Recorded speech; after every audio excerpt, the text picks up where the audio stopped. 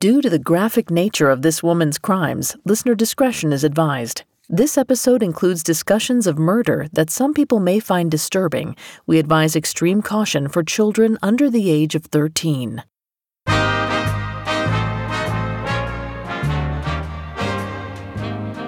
For some women, their looks are one of their greatest assets. You know the type.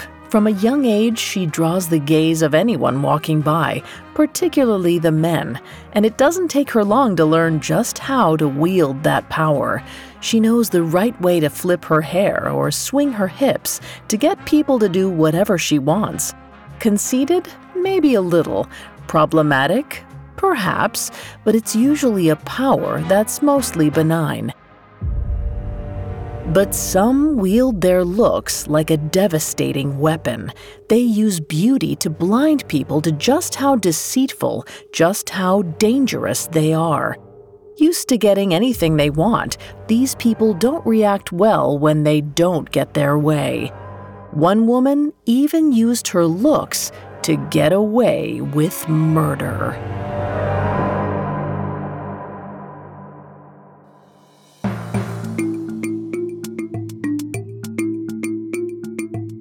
Welcome to Female Criminals, a Spotify original from Parcast.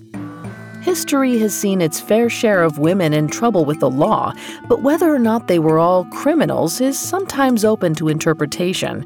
This is the show where we cover the full spectrum of women behaving badly. This week, we'll meet Sharon Kinne, Kansas City's most infamous femme fatale. The beginning of her story is a well-documented tale of greed, infidelity, and murder. But the tail end of Sharon's story, the part where she earned the nickname La Pistolera, that's decidedly more mysterious.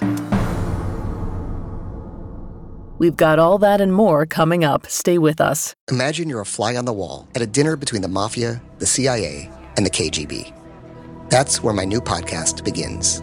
This is Neil Strauss, host of To Live and Die in LA, and I wanted to quickly tell you about an intense new series about a dangerous spy taught to seduce men for their secrets and sometimes their lives. From Tenderfoot TV, this is To Die For. Search To Die For in your podcast app to follow the show.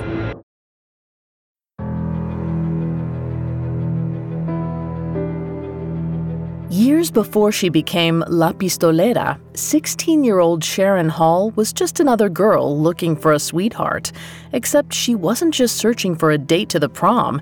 No, she wanted someone who would be her escape from Independence, Missouri. To Sharon, her podunk hometown was a nightmare. She wanted someone who could take her away from her drunkard parents and the dim prospects Independence offered her. Whatever she was going to get out of life, she knew she would have to get it herself. But to Sharon's estimation, the only assets she had at her disposal were, well, her assets. That's why she was at a local Mormon church on the night of a mixer for the congregation's young adults. Of course, the boys her age eyed her with the kind of interest teenage boys are known for. But Sharon wasn't wasting her time with them. They couldn't help her escape her life. Instead, she had her sights set on nabbing a grown man, a college student. And Mormon men, she knew, often went to college. So there she was, keeping her eyes peeled for a good prospect. Eventually, she found him. James Kinne was sitting alone in the corner, handsome, shy, and certainly more mature than the high school boys. Never one to waste time, Sharon approached him and sparked up a conversation. She found out he was 22 and had spent the last couple of years studying at Brigham Young University in Utah. He was just back home for the summer. Bingo. James was just the type of guy who could rescue Sharon from her backwoods town. She just needed to get him on the hook. To do that, she lied through her perfect teeth. She told James that she was 20 and a college student herself. She explained that she was taking some time off to visit her family, but that she intended to go back as soon as possible. As she spoke, James's eyes lit up. She seemed like exactly the kind of woman he needed. He'd been raised to be straightforward, honest, and upstanding, so he wanted a wife who matched his ambitions and his religious beliefs. He couldn't believe how lucky he was to have met a woman like that who looked like Sharon did. In other words, it was on. The two had their first date within days. Sharon kept the charm up and used her feminine wiles to keep James titillated. He was a virgin, and he intended to stay that way until marriage, but Sharon had other plans. She told James she was a virgin just like him, though that was probably another lie. Smiling sweetly, she said she wanted her first time to be with a man she loved, then made a move on him every time they saw each other. Unsurprisingly, it didn't take much for her to shake his defenses. In fact, her constant sexual behavior around James can accurately be described by the modern term love bombing. Before we continue with Sharon's psychology, please keep in mind that I'm not a licensed psychiatrist or psychologist, but we've done a lot of research for the show. According to a study done by Claire Strutzenberg at the University of Arkansas, love bombing is the presence of excessive communication at the beginning of a relationship in order to passively obtain power and control over another's life as a means of narcissistic self-enhancement. By convincing James to break his moral convictions, Sharon made him behave as if she was more important than everything else in his life.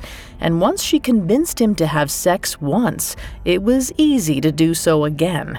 Eventually, this made him want to be around Sharon as much as possible, and because she was keeping him happy, he wanted to keep her happy as well. However, once Sharon could tell that James was smitten, her behavior became wildly different. Sometimes she'd act like he was the greatest man she'd ever met. Other times, she'd yell at him and blame him for all her problems. As the summer wore on, James got over Sharon and her mood swings. By the fall, he was excited to return to college in Utah. It gave him an excuse to end the relationship. But just like before, Sharon had other plans.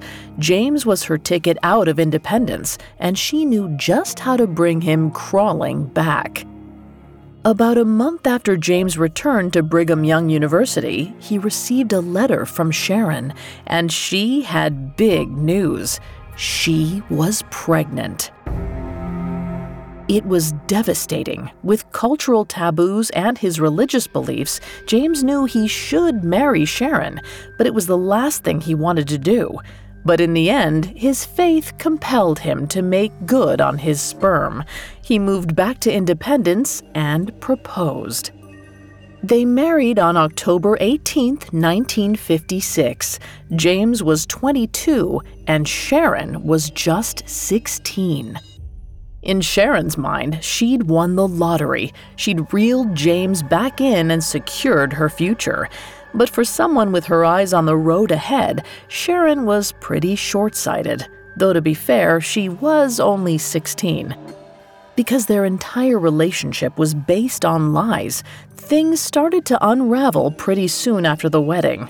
James wasn't happy when he found out how old his wife really was, and was perhaps even more horrified to discover that he hadn't been her first. Worried about what else she'd lied about, James wanted a divorce, but his extremely religious parents, haggard and catty, wouldn't let him. He'd made his bed, and now he had to lie in it. Things only got worse. Eventually, Sharon's fake pregnancy ended in a fake miscarriage, which was, at least for James, genuinely sad. But soon enough, Sharon got pregnant, for real this time. Their daughter, who we'll call Leslie, was born in the fall of 1957. James got an engineering job to provide for his young family, and things might have settled down there, but Sharon wasn't happy. James was supposed to be her ticket out of Missouri. How had she ended up trapped there with an ungrateful husband and a baby?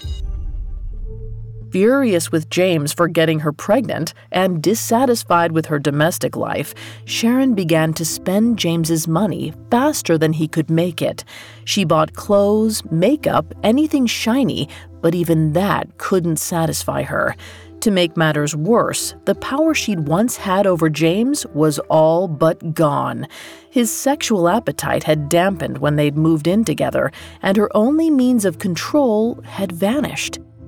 Of course, she still had that influence over other men, and she found that exhilarating.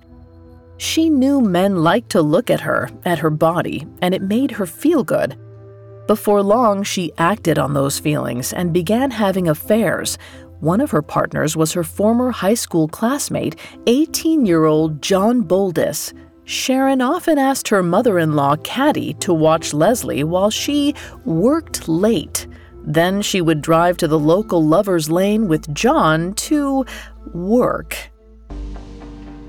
By this stage, James was fed up. He didn't like Sharon's spending habits, and he suspected she was running around on him. Before long, they were at each other's throats on an almost daily basis. Things only grew worse when Sharon got pregnant a second time. At some point in 1959, 19-year-old Sharon gave birth to a son, and while both parents loved their son, they had long since fallen out of love with each other. So by the beginning of 1960, both James and Sharon were looking for a way out of their relationship, but in very different ways. James just wanted out as painlessly as possible. Sharon, on the other hand, wanted to make James suffer. He had failed to give her the flashy, exciting life she wanted. He'd turned her into the very woman she never wanted to be, a housewife stuck in a sad little town, living a sad little life. Never mind that she had tricked him into a relationship, she decided it was all his fault. She wanted a better life, and she wanted to burn his down on her way out. Tension built in the house like a rubber band, stretched to its limits. Sharon wanted a divorce, and she told him how much she hated him, their small-town life, and his goody-two-shoes parents. Eventually, in March of 1960, James asked her what it would take to make her go. Sharon decided she only wanted 3 things: the house, their daughter Leslie, and a $1,000 check. He could keep their son. James said he needed to sleep on it.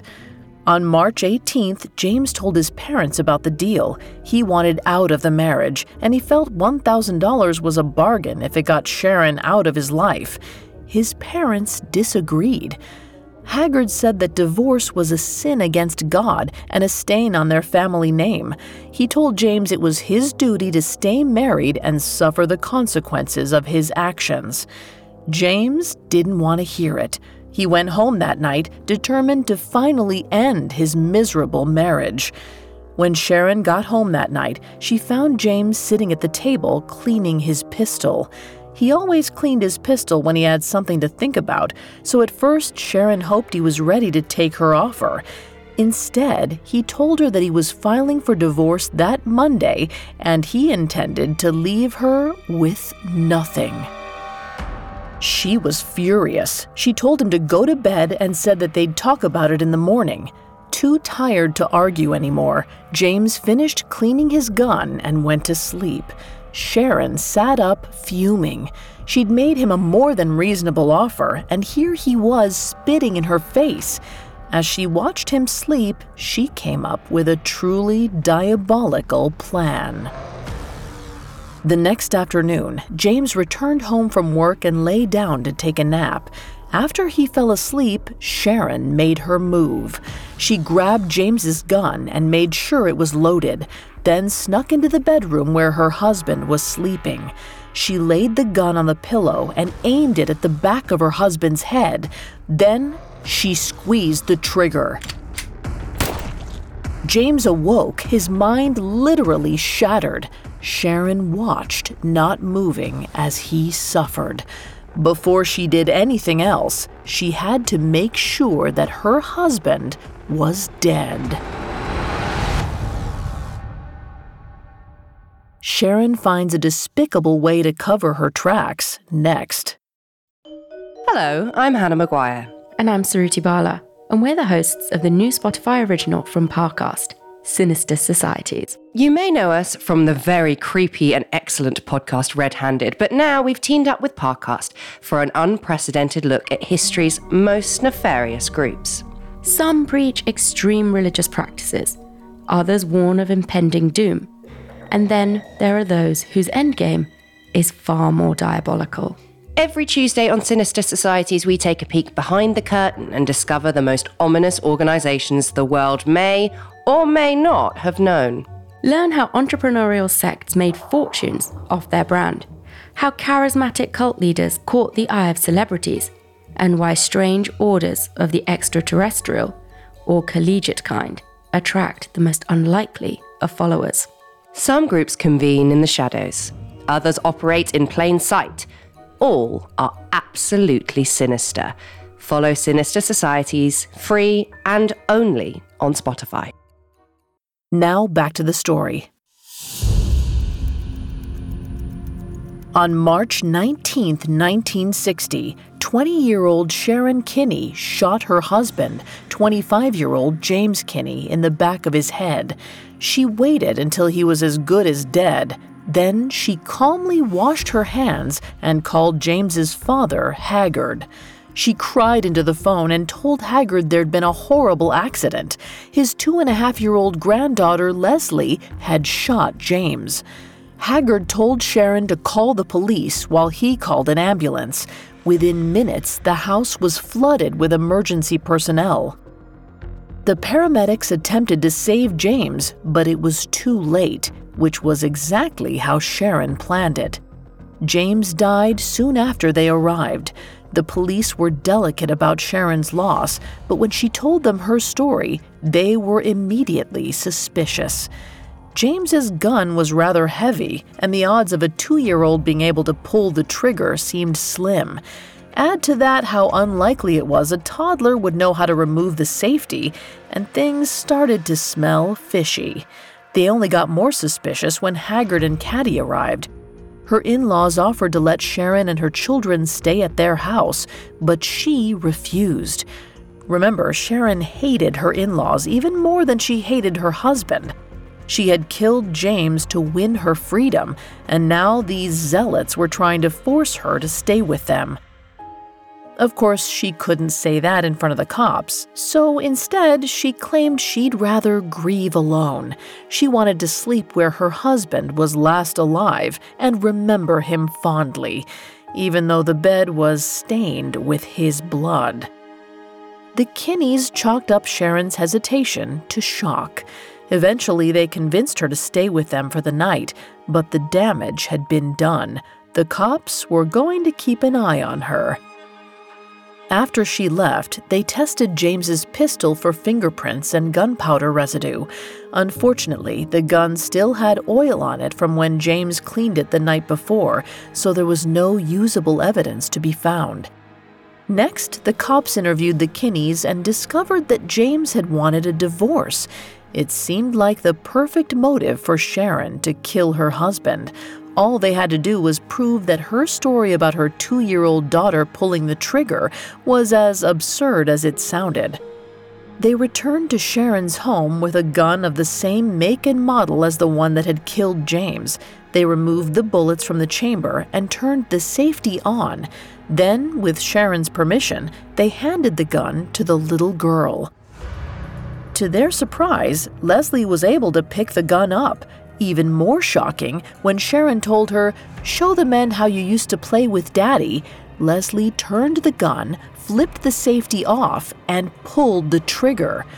It was unbelievable. It seemed like Leslie could actually have killed her father. Investigators had expected Sharon's guilt to be obvious and easily demonstrable. Instead, the experiment made their case much more difficult to prove. So, with so much doubt, James's death was ruled accidental. Sharon was free to go. With James dead, she kept the kids, the house, and her lovers. She could even tell her in-laws to screw off. So when Caddy stopped by to check up on her, Sharon finally told her what she'd been telling James for years. She hated Caddy and her husband. Then she slammed the door in her face. Sharon was ecstatic. She lived out one fantasy of telling her in-laws to stick it, and things were only set to get better. A short time later, Sharon claimed payouts from James's various life insurance policies worth $24,000. That'd be approximately $221,000 today. Flush with cash and free of her pesky in-laws, Sharon decided the first thing she would do as a free woman? Buy a flashy new car. This decision gives us some insight into Sharon's mindset at the time. According to a study titled "The Impact of Parenthood on Consumption: The New Car Buying Experience," the vehicle a person chooses is a strong reflection of their values and self-perception. New mothers often purchase cars that are meant to protect their children. They're motivated by safety and reliability. In contrast, flashy cars are about danger, status, and self-expression. Sharon wanted to show off her wealth. In her mind, a new car would tell the world that she had finally arrived. On April 18, 1960, less than a month after James's death, Sharon went to a dealership in search of a blue Ford Thunderbird. She got the car and also picked up a little extra something that caught her eye: a dashingly charismatic former Marine. Walter T. Jones sold her the car. Then he sold her on his charms. The two started up an affair. Only this time, Walter was the one cheating on his spouse. When Sharon wasn't testing out her new car's back seat with Walter, she was spending her new wealth on fancy clothes, food, and hair products. She was living the life she'd always wanted to live. But there was one thing she didn't have: the murder weapon.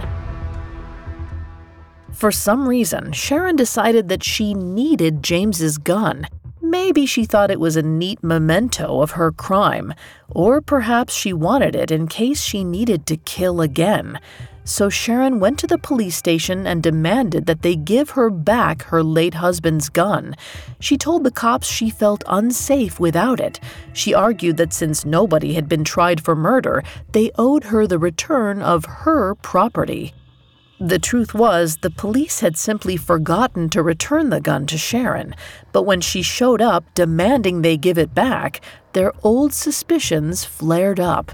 After all, it seemed strange for a woman to want the weapon that had killed her husband and scarred her daughter for life. Most reasonable people would never want to see the thing again. As such, they refused her request and officially reopened the case. They hoped that someday Sharon might tip her hand and give them the proof they'd need to charge her with murder. But for now, they waited. In the meantime, Sharon found another way to get her hands on a gun. She had one of her former lovers purchase a .22 caliber pistol for her. When the man registered the gun in her name, she freaked out. Her friend didn't understand why she wanted to keep the gun anonymously, but he didn't think too hard about it.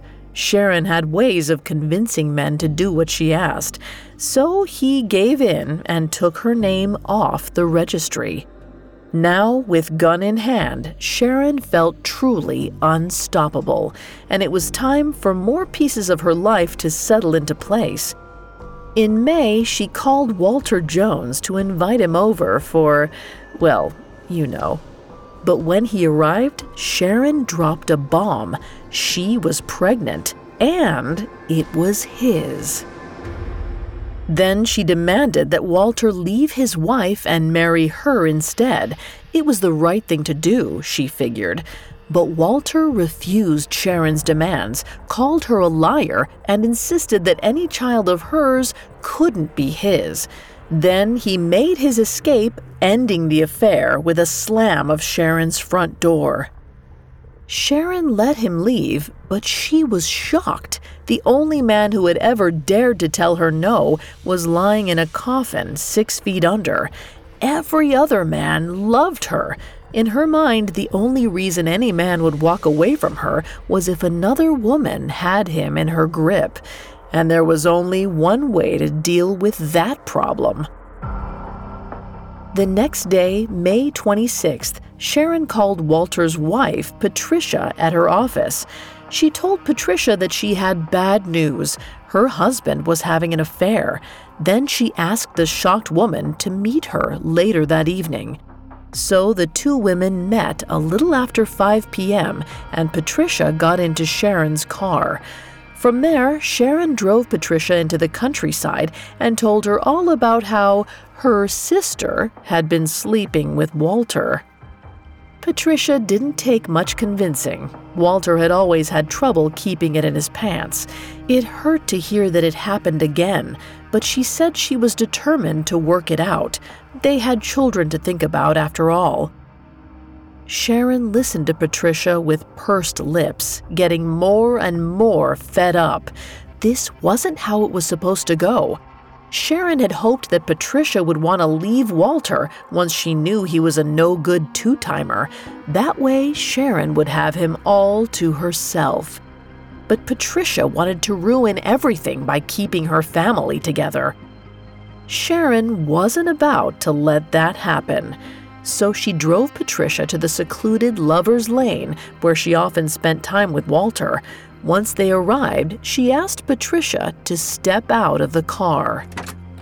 Confused, Patricia did as she was asked and followed Sharon.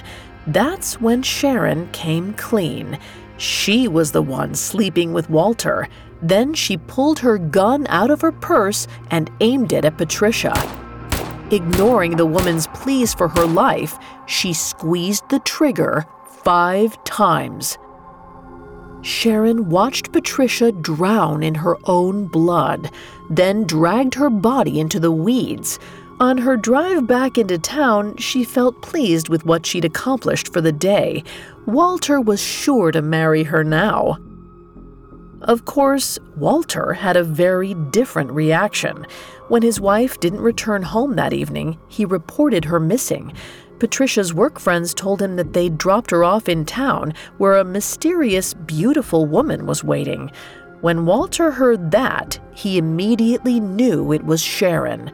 He went to pick her up in his car and demanded to know what had happened. Sharon admitted that she'd told Patricia about their affair, but insisted that she had dropped Patricia off near Walter's house. Walter didn't buy it for a second.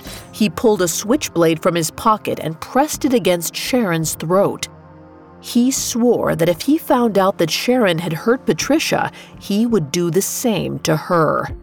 She left the confrontation petrified. She decided that Patricia's body had to be found soon and that the discovery needed to look like an accident. That way, she figured Walter would get off her back. That night, she went to see her other lover, John Boldis, and demanded that he go searching for Patricia with her. John didn't really care about Patricia, but thought that if he went with Sharon, he'd probably get laid. So John and Sharon spent hours driving all over town searching for Patricia. When it became clear to John that they weren't going to find her, he asked Sharon if she wanted to go park instead, which was exactly what she'd planned.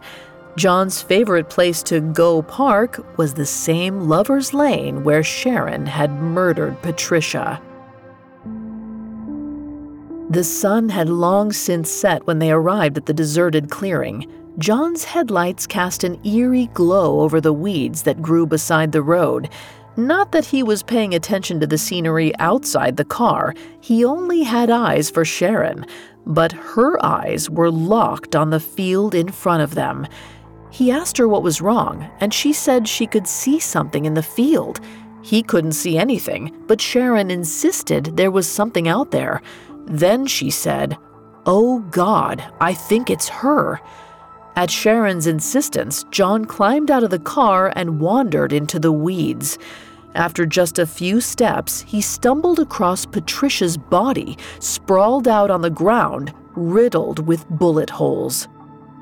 John panicked and sped towards the police station, but Sharon told him to drop her off at home first. She didn't want the police to think she had anything to do with Patricia's death.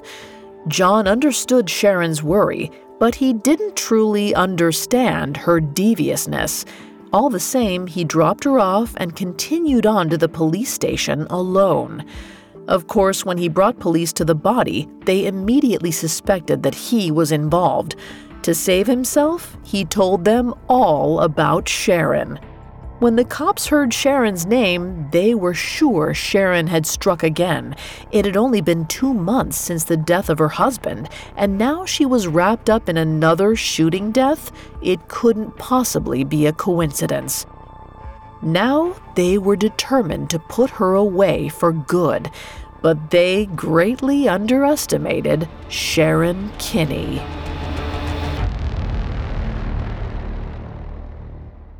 Coming up, the mysterious end to Sharon's story. Now back to the story. Around midnight on June 1st, 1960, police in Independence, Missouri arrested 20-year-old Sharon Kinne for the murder of her lover's wife, Patricia Jones. They figured they had a slam-dunk case. Sharon was the last person to see Patricia alive, and forensic entomology proved that Patricia had died shortly after that time. The police were so confident of Sharon's guilt that they decided to prosecute her for the murder of Patricia as well as Sharon's late husband, James. Sharon pleaded not guilty on both counts, and in June of 1961, she went to trial for the murder of Patricia Jones. The prosecution laid out their case carefully and compellingly.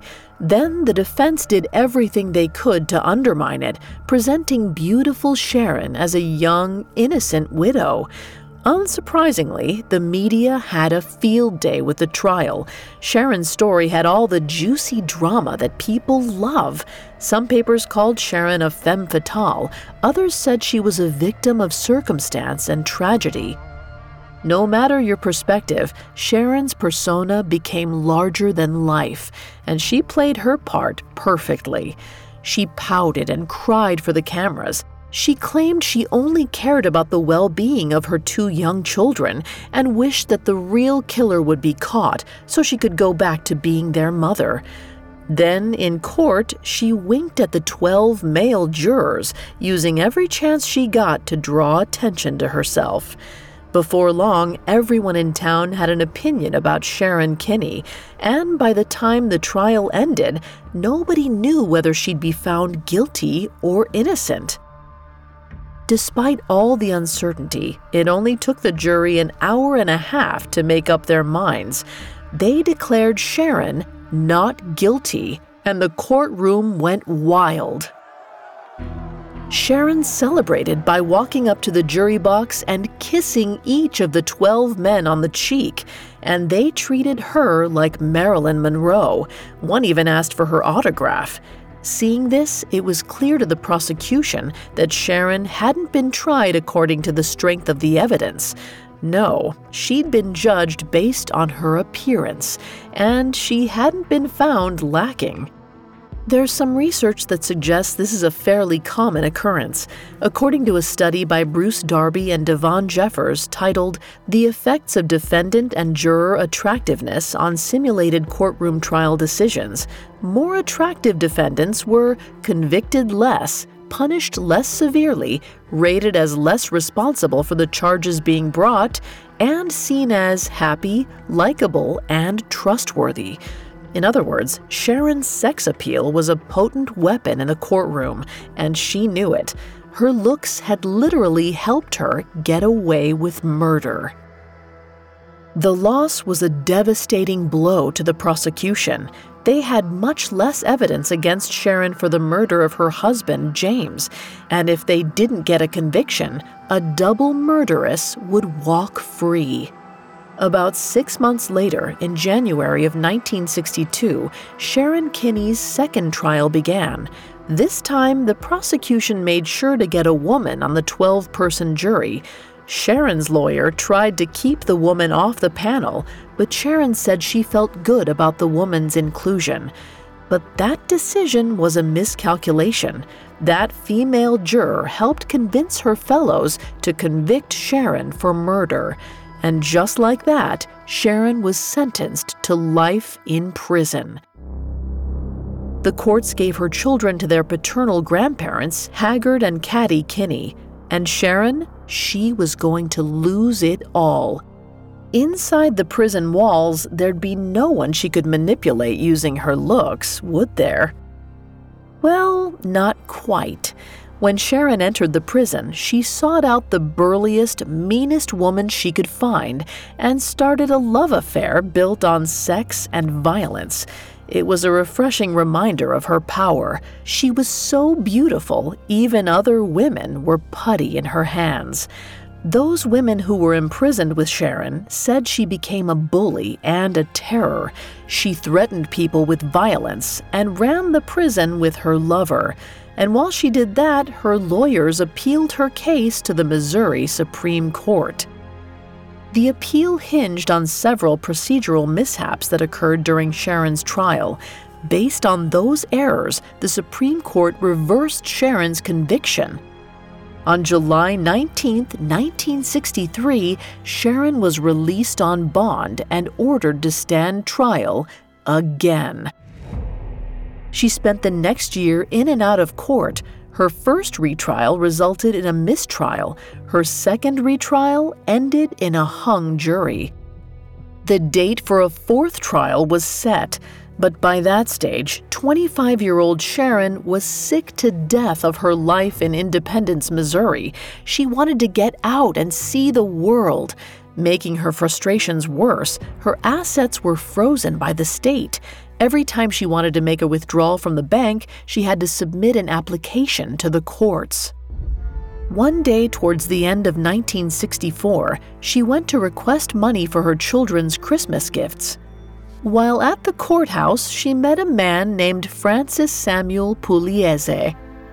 He was a good-looking grifter in his 30s who was at the courthouse to apply for unemployment benefits. Luckily for Sharon, Pugliese didn't follow the news, so he had no idea who she was or how dangerous she could be. He immediately fell for her charms and good looks, and she fell for his. Just a few days after they met, the duo of ne'er-do-wells decided to take an international trip down to Mexico City.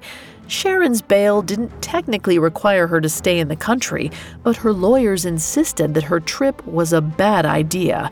If she missed her court date, she'd certainly be found guilty. The concern was valid, but considering the consequences of her actions had never been Sharon's strong suit. So she and Pugliese boarded a bus and traveled south of the border. Of course, neither of them had planned ahead, so the trip was a disaster. They checked into a cheap hotel in Mexico City only to find their room infested with rodents and cockroaches. To cap things off, they both got food poisoning on their first night and fought about who got to use the toilet. Sharon thought her trip would be a refreshing break from the slow-burning monotony of her trials. Instead, it was a vermin-ridden hell. Like always, nothing ended up quite the way she had planned. To make matters worse, Pugliese blamed Sharon for dragging him down to Mexico, and the duo fought constantly.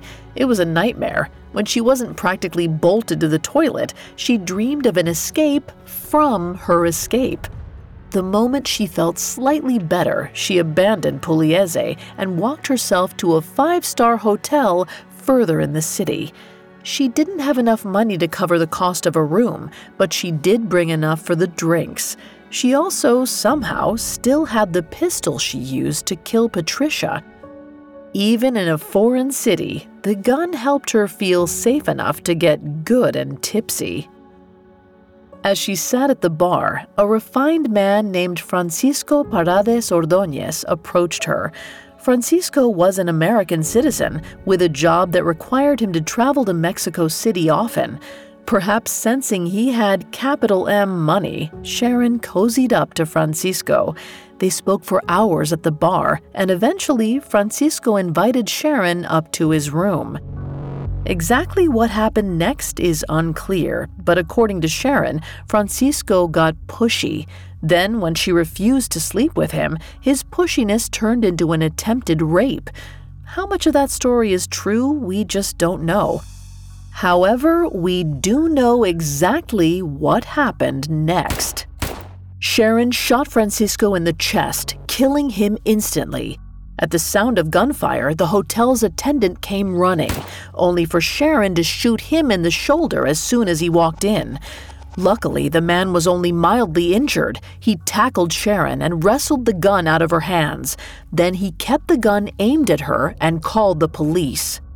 Sharon told the cops she'd shot Francisco in self-defense, but they weren't buying it. To them, it looked like Sharon had seduced a wealthy businessman, then attempted to rob him at gunpoint. They raided Sharon's crummy hotel room, where they found Pugliese lying on a bed loaded with drugs and weapons. This only made Sharon look more guilty. The Mexico City Police Department then ran a background check and discovered Sharon's murderous reputation. Even though her conviction had been overturned, they were convinced they had captured a dangerous killer, and they weren't going to set her free. Sharon was assigned a public defender, but Mexico's criminal justice system is quite different from what Sharon was used to. Instead of a trial by jury, she was brought before a single judge who would determine her fate. In Sharon's eyes, the whole thing was a joke. It was obvious to her that she was the real victim. She was insulted that they didn't believe her. Of course, she didn't have all the information. She didn't know the Mexican authorities had contacted Kansas City forensic scientists. They tested the .22 pistol Sharon had used to kill Francisco and confirmed it was an exact match for the gun that had killed Patricia Jones. The Kansas City police now had definitive proof that Sharon was guilty all along. She couldn't be tried there because of double jeopardy laws, but it meant they had a definitive answer. So they closed the case and left the Mexican authorities to administer justice for Francisco instead. Unsurprisingly, the judge found Sharon guilty. He sentenced her to 10 years behind bars, and she was sent to Iztapalapa Women's Prison to serve her sentence. Sharon was furious. She swore to appeal her case, insisting that she would be acquitted. The local press had a field day with her claims. Mexican papers branded her La Pistolera for the 3 murders she committed with a pistol. They ridiculed her as an arrogant foreign murderess who had no understanding of Mexico or its justice system. That ridicule was well justified. After a year in prison, Sharon finally got to have her appeal heard. She was brought before 3 superior judges in May of 1966. They listened carefully to her arguments, and then, when she was done, they agreed that there had been a mistake. They found that Sharon's initial sentencing had been too lenient. Instead of 10 years in prison, they sentenced her to 13 and sent her back to Iztapalapa. They also denied her any opportunity for further appeals. Finally, 26-year-old Sharon realized that she was stuck for a good long while. Over the next few years, she received occasional visits from American journalists who wanted to interview her. She'd tell them all about her life story and make herself out to be the real victim in everything. But after a while, the story got old and people stopped visiting. Everyone assumed Sharon's 15 minutes of fame were up, but she still had one last trick up her sleeve. On December 7, 1969, the Iztapalapa Women's Prison had an annual visitation day. During the visitation, there was a strange blackout throughout the facility, and many of the lights turned off for a number of hours. When the lights came back on, 29-year-old Sharon Kinne was nowhere to be found. By the time anyone noticed she was gone, she'd already had several hours to make her escape. The guards conducted a manhunt in the surrounding area, but they couldn't find a trace of her. Over the days and weeks to come, the Mexican authorities searched nationwide for La Pistolera, and her face was published in all the national papers, but it was hopeless. Sharon Kinne had vanished. Sharon Kinne has never been seen or heard from again. Even today, over 50 years after her escape, authorities in Mexico and the U.S. still wish to see her face justice. In fact, a warrant for her arrest stands in Kansas City, where she holds the record for the longest-standing murder warrant in the state. Many people still theorize about her baffling disappearance. Some think she bribed or seduced a guard to enable her escape. Then again, an investigation found the prison was actually understaffed and security was lax at the time, so maybe she didn't need to bribe anyone. Then there are the rumors about a strange man who visited Sharon a few days prior to her escape. He was said to have underworld connections and business ties to the United States. Maybe, people say, he was a friend of Francisco Ordóñez's family. The theory goes that they hired him to break her out of prison, then kill her in the desert.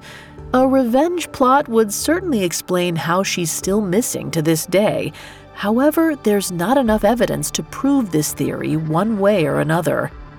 The thing is, we'll probably never know what really happened to Sharon Kinne. Perhaps she fled to Guatemala and began a new life. Maybe she was hunted down and executed in revenge for her last crime. Or perhaps she still wanders Kansas City, watching her children from afar. Whatever the case may be, La Pistolera was a true femme fatale, sexy, dangerous, and utterly unhinged.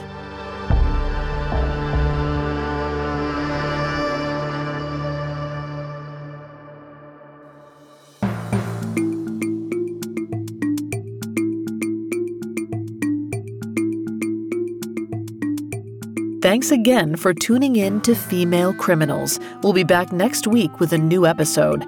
For more information on Sharon Kinne, amongst the many sources we used, we found I'm Just an Ordinary Girl, the Sharon Kinne story by James C. Hayes, extremely helpful to our research.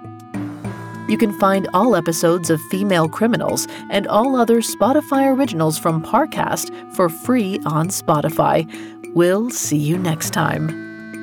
Female Criminals is a Spotify original from Parcast. Executive producers include Max and Ron Cutler, sound design by Anthony Valsic, with production assistance by Ron Shapiro, Trent Williamson, Carly Madden, and Bruce Kitovich.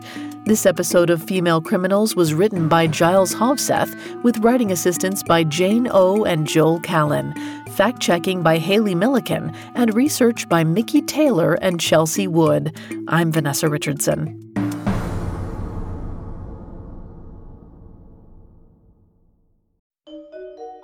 You aren't supposed to know about them, unless they want you to.